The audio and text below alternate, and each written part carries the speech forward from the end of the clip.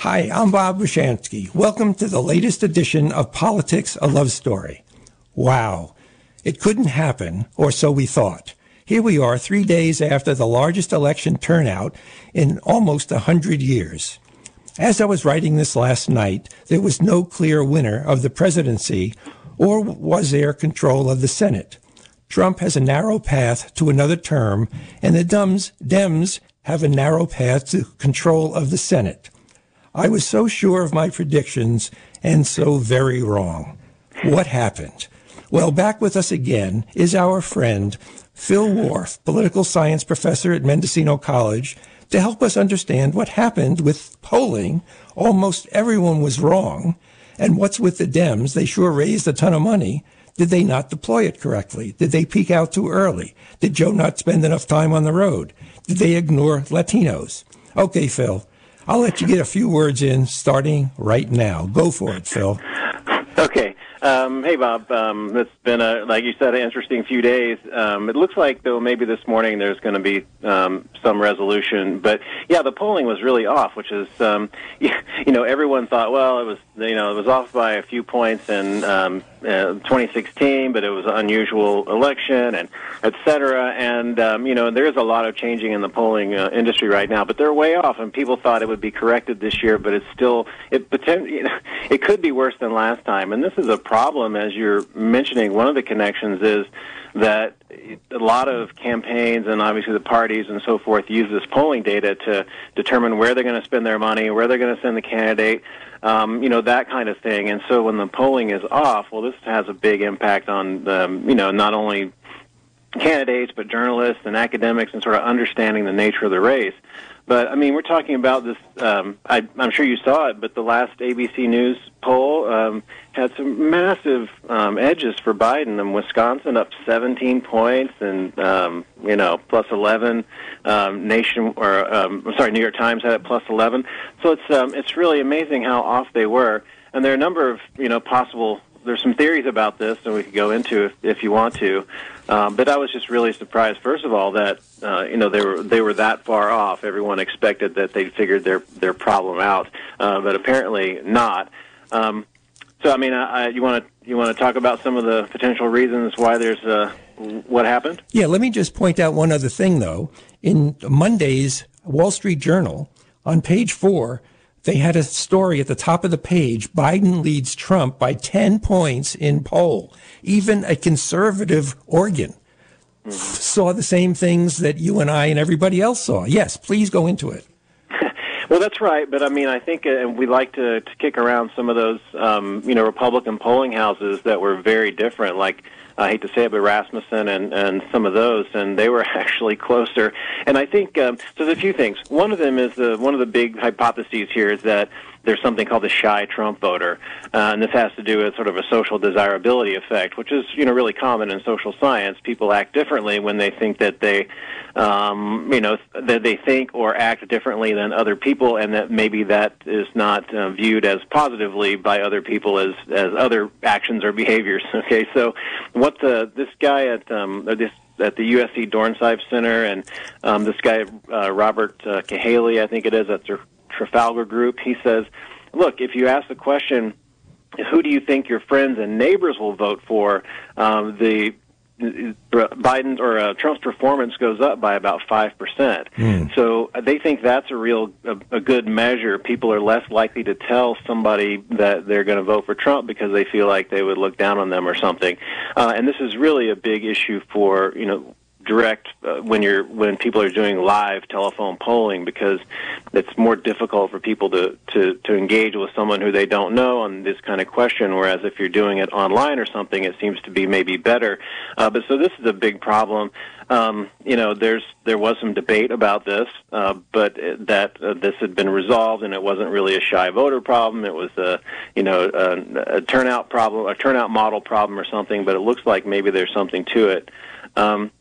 There's also, turnout. One of the things that pollsters do is that they develop a turnout model that what their assumptions about who's likely to turn out and at what levels, and they use that to set quotas and so forth and determine what the proper sample will look like for, a representative survey.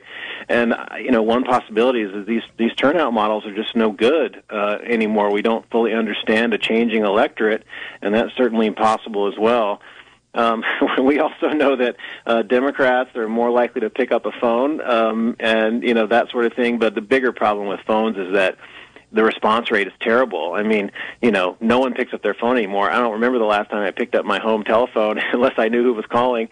And so this is a major problem, and we don't really know how to make that transition from a live person calling to sort of a good model of online research. So the number of different reasons here, and also, Bob, you have to admit this is a very strange election, right?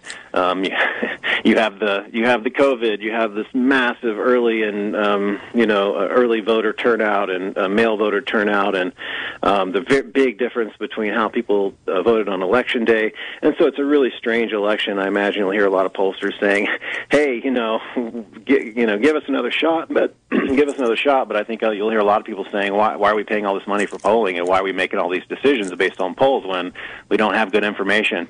So it's kind of a crisis for pollsters a little bit. And more so for progressives, because up until this election, progressives were deluded into believing that this was a more left-of-center country, and what the election has shown, that it's a more right-of-center country. Biden so far has about 73 or 74 million votes, and Trump has about 68 or 69 million votes. That's a lot of people coming out that were unanticipated. And yes, the polling has to change. One of the reasons I don't participate is I don't know whether it's a push-pull poll or a pull poll. I don't know how they selected the questions, what order they put them in. So you could get whatever you want out of a poll. And you, being a former pollster, understand that. There's a lot here that needs to be looked at. And I think a postmortem, like the Republicans did in 2012, which didn't really amount to anything, needs to be done by Democrats. Well, I think so. A couple of reasons, right? I mean, obviously, these big advantages for Democrats in these latest polls, and that could have had, as I mentioned before, sort of campaign decision-making obviously was affected. I mean, why send Obama to Florida when you should be sending him to Pennsylvania, but you think you got that one salted away? And I think Biden did perform pretty well in a couple places that suggested he was going to, poll suggested he would perform well, but not nearly as well as was expected. And so, I think you're right. I think there's going to be a lot of, soul searching about exactly what the problem is with these polls and what consultants can bring to the table that is, that it's useful, and what we do with this information. So I think a lot of it will be based on turnout models. Usually, when there's big turnout, Democrats do better. But it looks like this year, the turnout, which is going to be massive, like you said, the biggest in almost 100 years, or more than 100 years. So, this is a kind of as I mentioned, a very unusual election in how to project turnout, but you would think that some of these pollsters would have figured this out a little better from last time, because I think it's probably even worse than 2016. Now, another thing you could help us with understand, I see that the website Business Insider has called Pennsylvania for Biden and now has him over the top at 273. So these organizations, the News and others, AP usually is a little bit ahead of everyone else, but there are other organizations that still have him at 254 electoral votes. That's Biden, I mean. So how do all these outfits decide when to call a particular race? Well, I mean, what they do is they look at, what the vote that's already come in looks like, where it's come from, what the margins are, and then, look at what's left out and what they expect to happen based on historical norms. And once they get to a point where they believe that whoever's behind can't, make up that vote, well, then they'll call the race. And it's interesting because AP called Arizona, well, Fox News too, fairly early if you think about it, on election night. And, that's what the AP, as you mentioned, is usually one of the first ones to do it. And they called Arizona, and they stuck with it, and it looks like they're going to be right. But it's mainly just looking at historical, behavior and turnout, and that's kind of how you do it. You look at what votes out there and what margin you would need to get out of that vote, and whether that's likely to happen, and then they make the projection. I'm actually surprised that the New York Times, for example, and others have not called the race yet, even though there's a 10,000 vote margin in Pennsylvania, and that's going to go significantly up from there. So I think it's pretty clear that Biden's going to win unless something really strange happens with any vote challenges, and I'm surprised it hasn't been called. But so I look to that for that to happen sometime this morning, I would guess.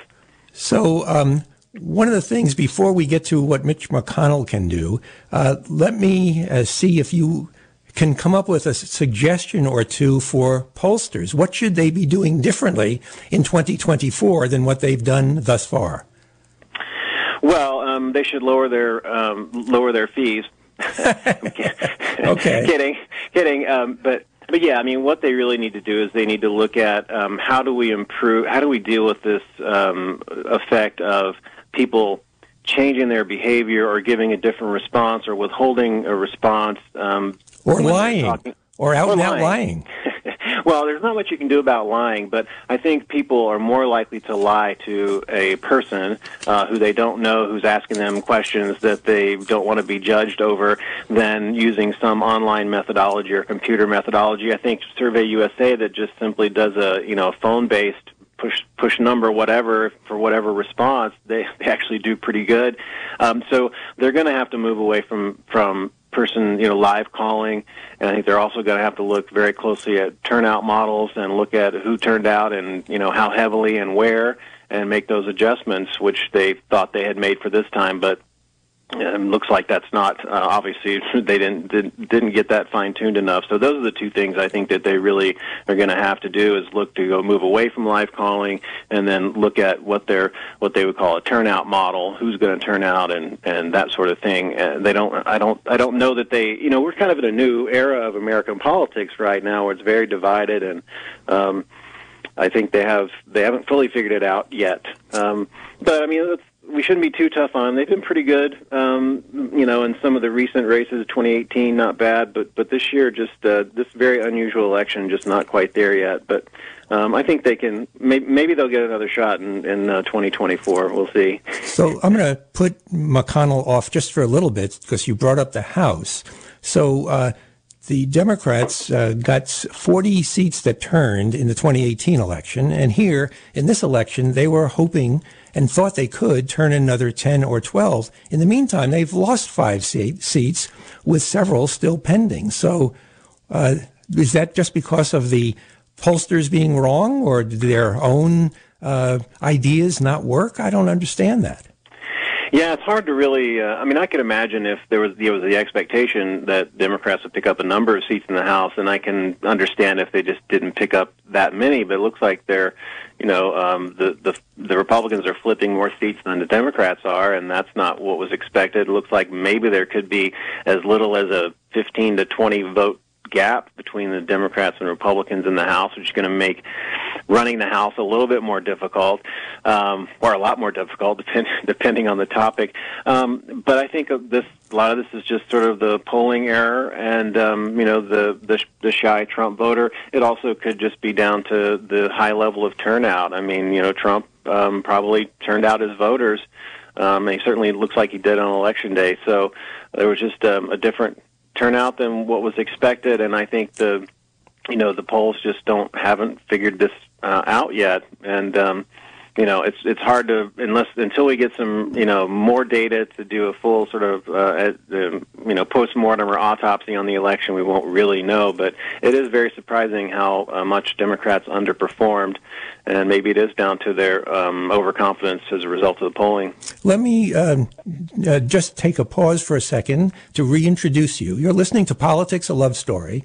My guest today is Phil Worf, political science professor at Mendocino College, and I'm your host, Bob Bushansky. Now, in the Senate, it hinges at this moment on the runoff election on January 5th.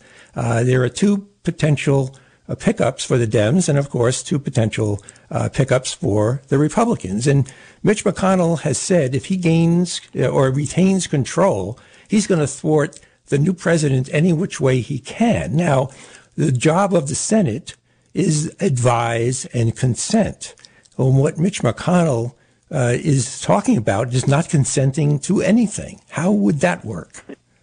Well, I mean, we know how it would work because that's exactly what McConnell did when Obama won the presidency. His statement, famous statement was, you know, we're going to make Obama a one-term president. And how do you do that? You make it so that he can't get anything done. And that's what they're going to try to do to Biden. I'm sure, I mean, we know that McConnell is one of the most craven politicians in the United States, if not anywhere.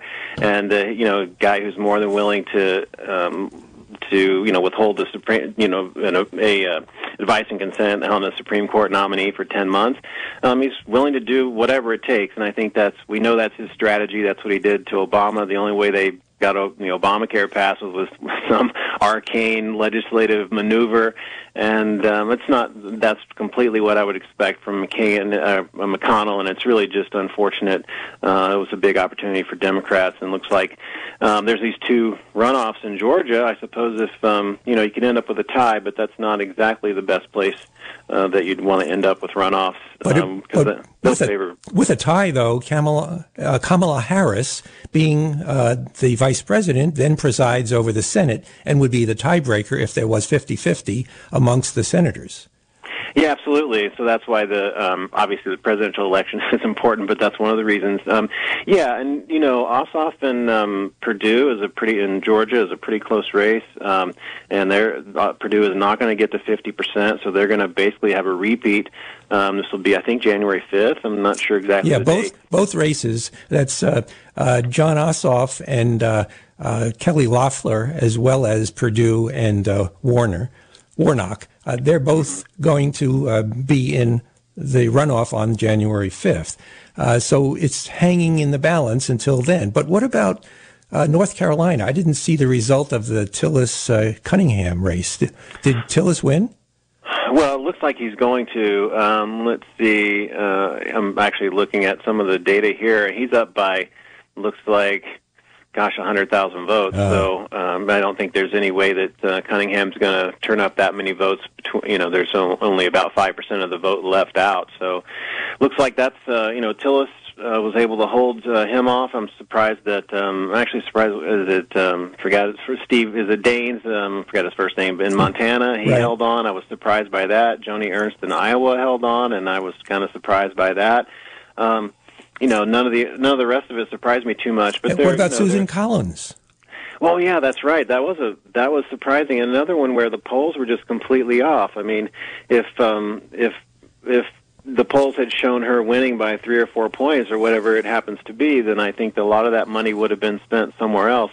Oh, she won by 8 points almost. So It's really amazing that it could be that far off. So either, Trump voters were not, or Republican voters were not being that honest. They weren't participating at high levels in polls as Democratic, leaning voters, or, something. And so this is really embarrassing for pollsters, and they're really going to have to figure this out. I don't know what there'll be some soul searching and a lot of data crunching, and maybe they'll get it figured out. But very surprising that it was.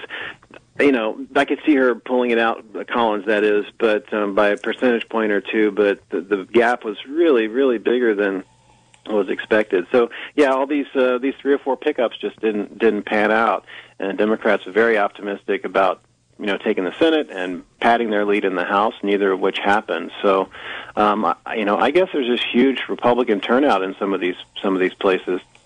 I wonder how many will contract the COVID-19 virus, and how many will die as a result. You mean people showing up at the polls on Election Day? Yeah, in large groups and maskless amongst the Trump supporters.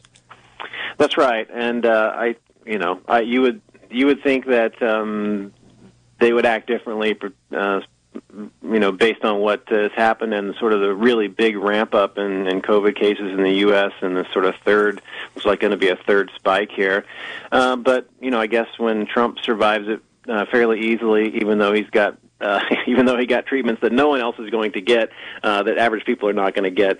They think, oh, it's not a big deal, and that's what he tells them. So that's what that's their assumption, and it's really unfortunate. I mean, you can look at the map and you can see that something like Sturgis, the motorcycle event, the super spreader event, you can see it on the map. And I think we're going to see.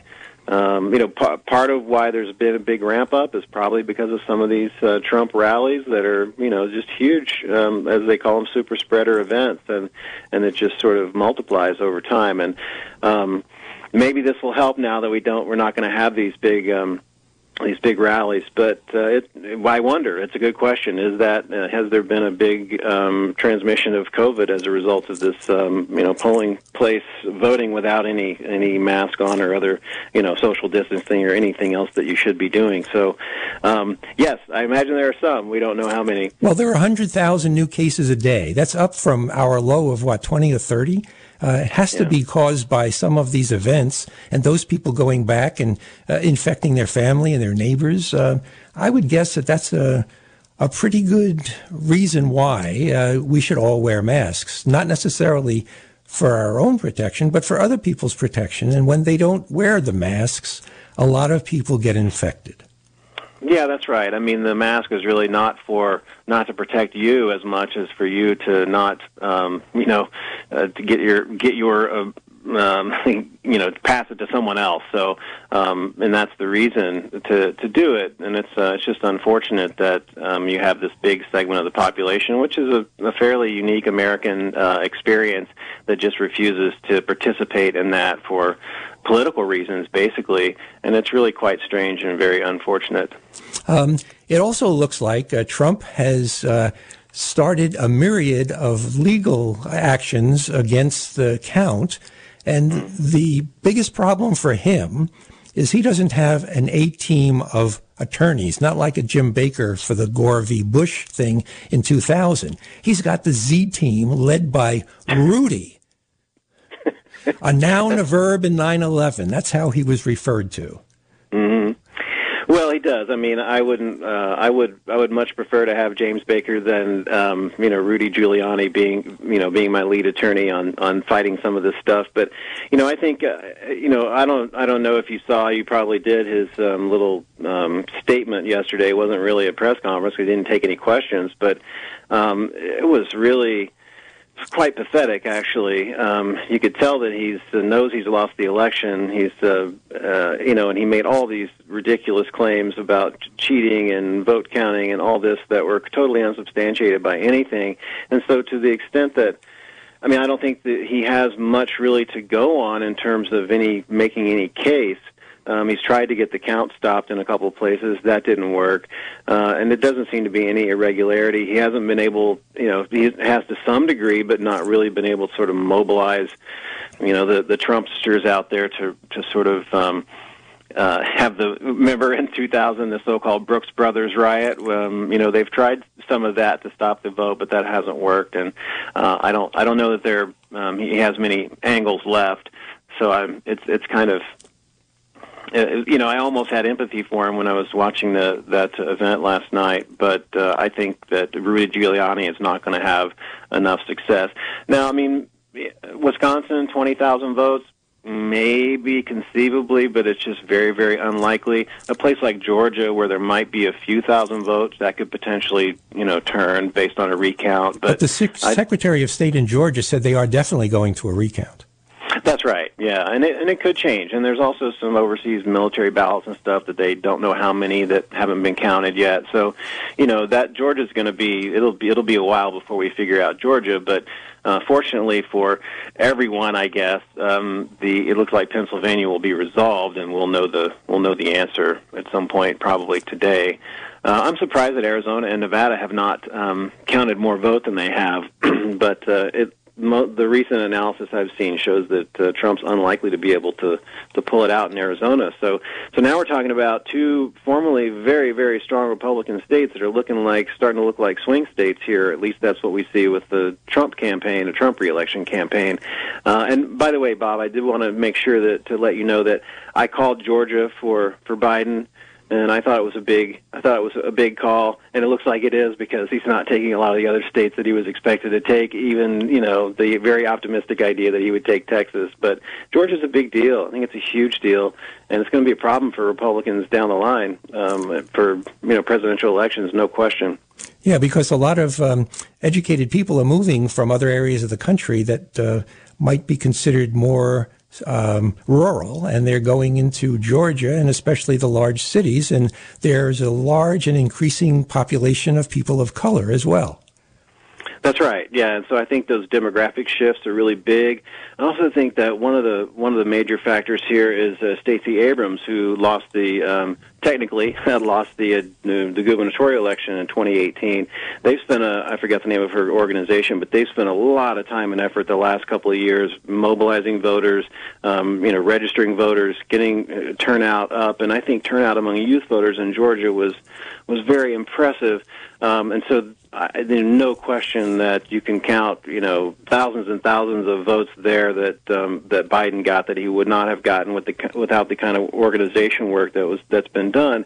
And I think Democrats do this a lot. They sort of write off a state because they think they can't win it.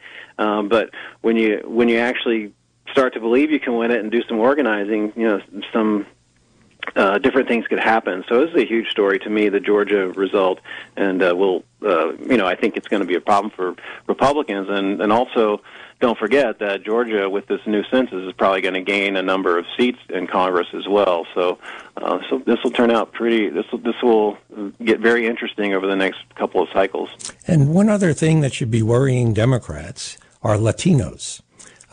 Many people are saying that they didn't reach out enough. They haven't engaged with Latinos of all ages and countries of origin. And that's one of the reasons why they didn't get as many, I think, as the last election. Hillary had more Latino votes than Biden did. Yeah, I think that's right. And I think in some places, he got 30% of male Latino voters, and that's a pretty good chunk, maybe more in some places. It was surprising. Maybe the Democrats are sort of taking those votes for granted. Maybe there's something that Trump appeals to that Democrats don't fully understand, or we don't haven't made that connection yet. But it is surprising that Trump did as well with Latino voters as he did, even though not particularly well. Better than for him to do better than in 2016 is really shocking, to me, frankly. And they didn't do too bad in some places, or I would say too bad, but he actually got a pretty not insignificant amount of black male vote in some places. So it's really interesting that he did do a little better this time with minorities, which you would think would be much less likely to happen based on his record over the last few years. But remember, party identification is really, really solid in the U.S. right now, and I think 20 years ago, I doubt Trump would have a chance to win, but because this sort of really rigid gap between Democrats and Republicans, you're seeing dynamics that you wouldn't have expected to see. And I think that if the Republicans retain the Senate, the thing that Biden is going to have to do is something that his two predecessors were criticized for, and that's executive orders. Plus, I don't think McConnell will shy about bringing those to the Supreme Court, where they will probably die. This will be like 1937, when the reason for FDR to threaten to increase the size of the Supreme Court was that the Supreme Court was not passing along or allowing his, what is it, the Great Society? No, that was Johnson. Right, that was Great New Deal. The New Deal, the elements of that were not allowed to go forward until he threatened to increase the size of the court. Well, if the Democrats don't have the Senate, they can't threaten that. Well, right, that's true. I mean, you have to have the votes in Congress to do it. So everyone believed that would be the case, and there could be some movement in that direction. But yeah, without the Senate, well, that's not going to happen. And it also means if there are openings that in the next couple of years, or if and when the Senate becomes Democratic, which is much more difficult for the Democrats. it's going to, we don't know what the outcome of that would be if Biden actually gets a chance to nominate someone for the court, because there'll have to be some kind of compromise, I would guess, on that. But yeah, I mean, the Republicans, one legacy of Trump, assuming that he's no longer going to be president, is this, his picks for the Supreme Court, very conservative, the court now clearly to the right. And what is that going to mean going forward? It's going to be bad. I mean, you have, Amy Coney Barrett, who's not even willing to say that she thinks that the Medicare program is constitutional. I mean, can you imagine the Supreme Court trying to undo basically every decision about the relationship between the federal and state governments, going back to, as you mentioned, the New Deal? I mean, this is unbelievable to even contemplate. And these people are way outside the mainstream of legal thought. And they're going to be making those decisions. And now, what options does Biden have? Really, not any at this point, without being able to pass legislation. So that's one of the biggest disappointments for the Democrats, of course. Well, assuming that Biden wins and he gets to appoint an attorney general, there's some rot that both Mitch McConnell and his wife, transportation secretary, are standing on, where there are allegations of improprieties on both of that married couple's part. Elaine Chao giving her family favorable terms. They are, I think, in mainland China. And then there's McConnell, who may have done some illegal things about getting money into his state. So that's a possibility. Well, I think that there's certainly those could be looked into, and I think when Biden is able to appoint an attorney general, and historically the president's able to get who he wants for these kind of positions. Maybe that won't be the case this time, because I think the attorney general could and should go after some of this stuff. I think that Trump's team and Trump himself are also under very large potential threat in terms of federal courts and the law, and even if he's pardoned by Pence for his federal misdeeds, he's going to have to face it at the state level. In fact, Trump said he's going to leave the country if he loses, and that might not be a bad idea. But yeah, I mean, I think that I'm not worried, but I'm concerned that Biden's going to basically say, I want to unify the country, and so I'm not going to pursue any of that stuff and all that. But I think there really does need to be some accountability. I mean, Bill Barr is out of control. The White House is, has had no respect whatsoever for the law, and those things have to be remedied, and there has to be, some big focus on that, because it can't just be, let's just move forward. Some things have to be addressed, or else it's going to continue to happen. And it's unfortunate that the Senate is not going to be, that McConnell is going to be able to stop a lot of legislation. So it's going to have to be done via the executive branch agencies, and the Attorney General certainly should, I think the Attorney General should certainly be, looking into that stuff, rather than just sort of saying, well, let's not open those wounds. I think it's important to do that.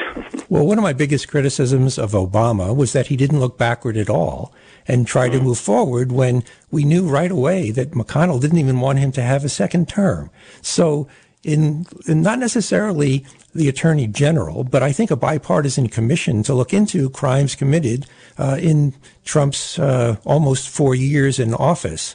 I think that there are a lot of people that I will allege have committed a lot of crimes that rise to the level of exposing. And whether they actually go to court and try to convict these people, at least they should be listed, those things that were done illegally. But that's just me. But here's the segue to my next question. If Trump loses, what will he do? Will he leave? Will he resign and ask Pence to pardon him? I mean, somebody suggested that if he took Air Force One and flew to Moscow and then let Putin keep the 747, that might be the best outcome. I suppose that could happen. It seems unlikely, but I suppose. Well, I think what will happen is, if you look at Trump and his little statement last night and how despondent he was, and the kind of absurd claims that he was making, I believe that he is sort of coming to terms with the fact that he's going to lose the election and is going to leave town. I think ultimately he will. I think that he probably will get pardoned by Pence for any potential federal, real and potential federal crimes, right? I think that will happen. And I believe if he does try to stay in office and says, I won this election, like he's saying currently, I won the election, this is all fraudulent, I'm going to stay. If that's the case, I think what will happen is that Biden, he'll just stay there, and Biden will be inaugurated, and he'll become president, and then he'll go to the White House, and they'll have the Secret Service remove Trump like any other trespasser. And that's what I think is going to happen. So if he tries to stick around, so I don't, I've been wrong about most things Trump-related because he seems to be way outside the norm. But yes. I don't know. I think that he's probably going to maybe not concede, but he'll leave town. Well, I can say about being so wrong that I'm with you. We misread everything, and I think that we were misled as part of that. But until Trump decides to do whatever he's going to do, he can still wreak a lot of havoc. Yeah, he can. I think I think they've pretty much stacked the courts, and so normally that would be something you want to try to do before you leave town. But yeah, I mean, it's going to be until January 20th, and who knows what can happen between now and then, particularly if you have, you still have that the Republican Senate, and he can make a lot of waves. But I don't know that. I don't know that there's a lot he's going to be able to do, and because there's not going to be any legislation he's going to be able to pass with the Democratic House, I don't believe. So he could make a lot of noise, and he could pardon a lot of people and do things like that he can do on his own, do some executive orders. But executive orders can be undone, and if Roger, what's his name, gets pardoned, then so Stone. So Roger Stone, yes. So let me circle back to the House, since you just mentioned it. I hear rumblings that there's going to be a potential revolt against Nancy Pelosi. Well, I've heard something about this too, and there was some opposition to Nancy last time when the House was in 2018 or 2019, and I think that there may be she seems to be. She seems to have an approach that's sort of as it reached the end of its usefulness, and I think there's, you have an old guard in the House that's really focused on this sort of traditional way that politics has been done with big money and all that kind of stuff, and that a lot of what she's done is designed to maintain the party's hold on a lot of this sort of big money and that and some of the other political benefits or advantages that they think they can they can get. But I think the House membership as a whole is becoming much more liberal, more to the left, and I think Pelosi, being however old she is, close to 80, I think, I don't know, it's 79. So it's probably time for her to go. And, maybe she'll, who knows what that'll look like. I imagine she'll be easily reelected as Speaker, but it could get, it could sort of bring that difference out into the public light. I think that might be a good thing. I think that one of the reasons that Trump did as well as he did is he scared people into believing that the ultra progressives were going to take over and take away guns and other things, raise taxes. And I think that the people in the center part of the country were worried about that. And so if that was part of the reason, I think Trump, in that respect, was quite effective. So therefore, what I'm coming down to is that I don't think this is the time for the ultra progressives, because if they want to gain seats the next election and maybe get the Senate back if they've lost it this time, you can't be too far on the edge. And I don't think that's good on the right or the left. Well, I mean, typically you don't want to get too far outside the mainstream. I mean, in our two-party system, you need that moderate voter to win elections. And so I think it's going to be, so it's surprising really that the Republicans have been able to move so far to the right and become frankly unhinged in a number of ways and still be able to get, 50% of the vote, effectively. Should the progressives really, make their stand? It worked. It's been working for the, sort of arch conservatives in the Republican Party in terms of winning elections and just taking over the party. But I think that if they had a more moderate, reasonable candidate, they would probably win re-election this time around. Usually incumbents do quite well winning re-election. But I don't know. I'm of two minds about this. I'd like to see the Democratic Party, personally, I'd like to see it move further to the left. I'd like to see it move away from the sort of traditional model of it being all about, big money and that kind of thing. That's a tough thing to do, of course. But and I think that Democrats need to sort of stand up for what they believe in. There's too many Democrats like Nancy Pelosi who are kind of like trying to be really liberal for her San Francisco constituents, but then say how talk poo-poo them when she's talking to big donors and that kind of stuff. And I think that needs to go away, and it's an old model, and we need Democrats that are willing to step up and be clearly liberal and move the party in the direction it's going. I mean, the young people are much more likely to move the Democratic Party to the left, and the politics of the country in general.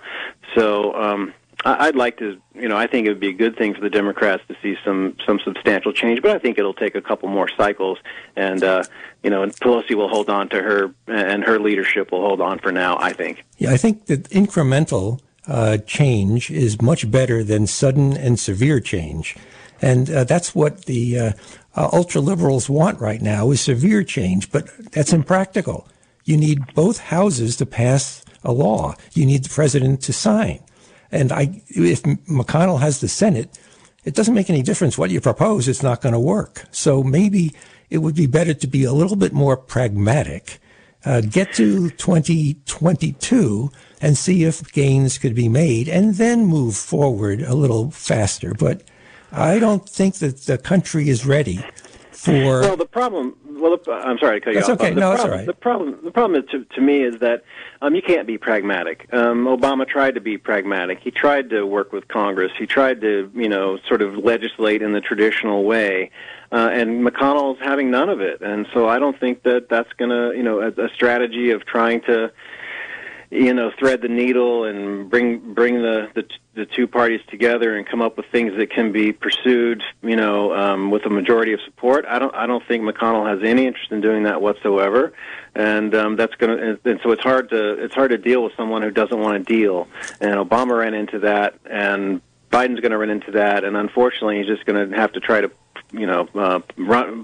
push over him and push him to the side, run over and push him to the side, and without that's really unfortunate for the Democrats then, because they weren't able to take the Senate, and but I don't think there's any way that you're going to be able to find some middle ground and really accomplish much of anything, but with any assumption that you're going to get that McConnell's going to play ball, and so in a perfect world, that would be nice, but I don't see it happening. Well, right now, I think there are between 200 and 300 bills that the House has passed that McConnell has just sat on. So if there was radical legislation that was passed in the House, and of course McConnell wouldn't take it up, but then in 2022, what will happen is that the Republicans will point to this radical legislation and say, do you want these bills to pass? Do you want these people to be in charge? And that's basically what Trump did this time. And I think that's one of the reasons that the Republicans did as well as they did. Well, you might be right, and I think the other thing that's going to really matter between now and 2022 is what the census is going to look like. We know that Trump has messed that up too, and what is that going to look like, and what is that going to mean for redistricting? Who's in charge of those state legislatures, and all that? I mean, we know that the gerrymandering makes very few of those House races competitive at all, and Republicans were basically drawing most of those maps in the last decade, and we'll see if that changes any now, Democrats do have more state houses, and so that could have a big impact that we don't know what that's going to look like. But and so you can run AOC in the Bronx, but you're not going to be able to get her elected, in Tennessee or something. So it's just but that's the thing, Bob. It's all so unique and different depending on the region that it's going to it's hard to sort of put that puzzle together. But it's like we all think we know what's going to happen and what the next election is going to be about, and then it almost always is different. No one would have predicted that we're going to be having this election in the context of a pandemic, and so who knows what's going to happen between now and 2022. So I'm going to ask a question, and you may not know the answer, and that's okay, but assuming that the Republicans retain the Senate, and it's going to be hard for President Biden to get any of his choices through. So are there people in, say, like the Department of Justice that are a couple of steps down that could be elevated without a Senate approval? Oh, you mean elevated to what kind of position? Acting Attorney General, as for instance. Oh, I see what you mean. Yeah, I mean, Trump has really relied a lot on acting directors, for months or years, and so I think certainly you could have that if the Senate's not willing to play ball on your nominees. But historically speaking, the president tends to get who he wants for his cabinet. It's very unusual that the Senate will sort of balk on any of that stuff. I think the big one was John Tower back. It's been like the 1980s since the last time that happened, if I'm remembering correctly. I can't remember any big ones since then, but so I'd be surprised if he's not able to get who he wants for Attorney General and that kind of thing. But given McConnell's a great amount of skill at obstructing things, it certainly. I could see it happening, but certainly you could use acting directors for as long as it takes. But I also think that you can probably get your nominees through the Senate. Well, I wouldn't hold my breath. And and as a judge who shot down a guy who was in for 400 some odd days, I think the law states 210 days is as long as you can have a temporary head of a department. Mm. Yeah, I didn't know that. That's interesting. So, so about half a year. Mm-hmm. So let's talk for a couple of minutes about the Supreme Court. Will any of Trump's lawsuits come before the Supreme Court, do you think, or will be asked for them to adjudicate any of those cases? What do you think will happen? Well, I think it really depends on what is found in the recounts. I think right now Trump really doesn't have a case. This idea that there's been these bogus ballots or there's this counting has been happening in secret and who knows what's going on, I think it's all nonsense. And to me, it depends on what happens when you start getting into those recounts. You look at specific ballots. You know the terrible memories of Florida with people sort of holding the ballot up to the sunlight to try to figure out what the intent of the voter. And so I think if it turns on some of those questions, there could be an issue of equal protection of the vote.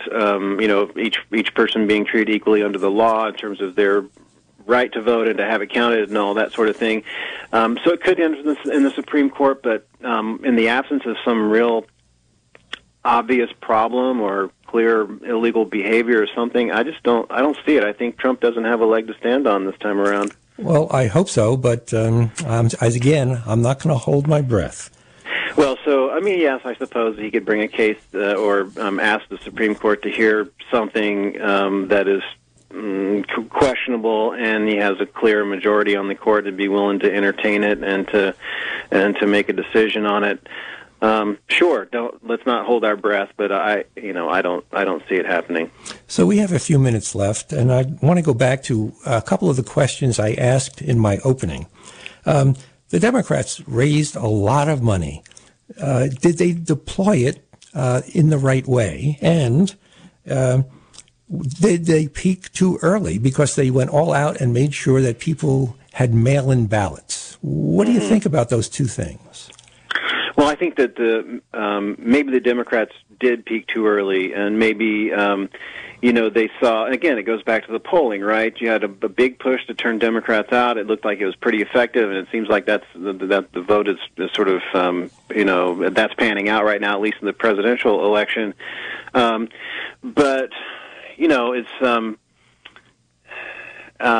I don't know. What was the other one what was the other question you asked? Well, did they deploy the money that they outraised the Republicans with? Yeah, that's right. So did they deploy it correctly? Well, again, as I mentioned, it sort of goes back to where they think that that the Democrats are competitive and where they might be able to pick something up. I think the polling was so optimistic for the Democrats. They did spend a lot of money, let's say, in South Carolina running against Lindsey Graham, which probably was big time wasted money. They probably should have, probably should have maintained their focus on Michigan, Wisconsin, Pennsylvania, and just lock those guys up instead of, as I say, sending Obama to Florida or spending a lot of money in other places where, it's less likely that Democrats would win. And I think part of that's the polling. I think part of it's because the early vote was mobilized, and then sort of Democrats just decided, hey, look at that mobilization, look at the polls, we got this thing in hand, and so election day turnout wasn't very good. And I think the Democrats peaked a little early, and they got a little overconfident at the end, and again, for the third time, I think it goes back to some of the polling and the data, and unless there's some really a big advance there or some way to suss out what the problem was, it's going to be hard to figure out where the money goes and which races are competitive, because this time Democrats just got really burnt, and they did in 2016 too. So they're going to be less likely to look at those polls and say, hey, here's where we should spend our money, and try to maybe figure out another way to or some other way to add to that, to influence where their money's going and the decisions that they're making. But I think they got overconfident, and they decided to expand the map. That's exactly what Hillary Clinton did in 2016. And, it looked like a good idea at the time, but maybe not. Well, one of the things I think that the Republicans did is they did outreach from the end of Obama's last term, and they started to connect. And I think that if the Democrats get Joe as president, and it's a good possibility that that will happen, and lose the Senate, I think the Democrats ought to have a very heavy movement to connect with Latinos and put them in leadership positions because there aren't as many people of color in the hierarchy of the Democratic Party, and especially in Congress, and that should be done if they want to have them support a second term for Joe Biden.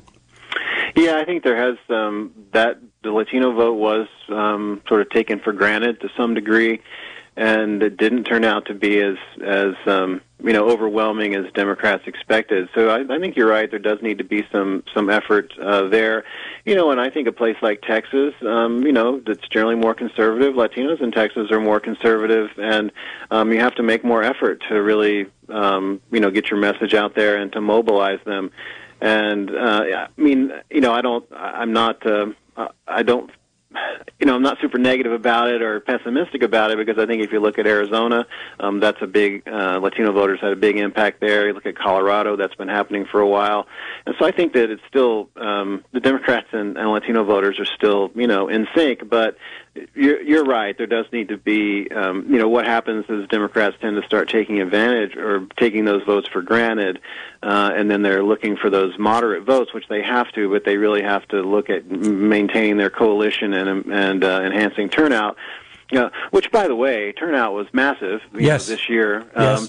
But it didn't help Democrats usually the way big turnout would. And I think you had a lot of sort of Trump voters coming out of the woodwork too. And just think, Bob. One of the last sort of observations I want to make is this election did not help at all in terms of resolving this 50-50 split in the country. I mean, we're looking at a Senate that could be tied. We're looking at a House where you have maybe barely double-digit difference in the seats. We've got a presidential election that's going to hinge on states of a few thousand votes, and I don't think there's been a lot of resolution of this sort of big break, this big separation in the U.S. by party, and that's something that I think is unfortunate in terms of what we might have expected and what turned out. Yeah, and I think that in getting back to what you said before about passing legislation, even if Mitch McConnell is still in control of the Senate, if the Democrats in 2024 can point back and say, we tried to help everyone, not just those people that voted for us, we want your support now. So I'm not quite sure that they'll do that, even if it doesn't get passed in the Senate. But they should. They should show those demographic areas that the Democrats are for them, not against them. Okay, we're coming up on the end, Phil. I want to thank you very much for coming. And I want everyone to know that the next show on the 20th of November is going to be with Harvard professor Alexander Keesar about, is the Electoral College still needed? So thank you very much for listening, and thank you for being here, Phil, and see you next time. Thanks, Bob.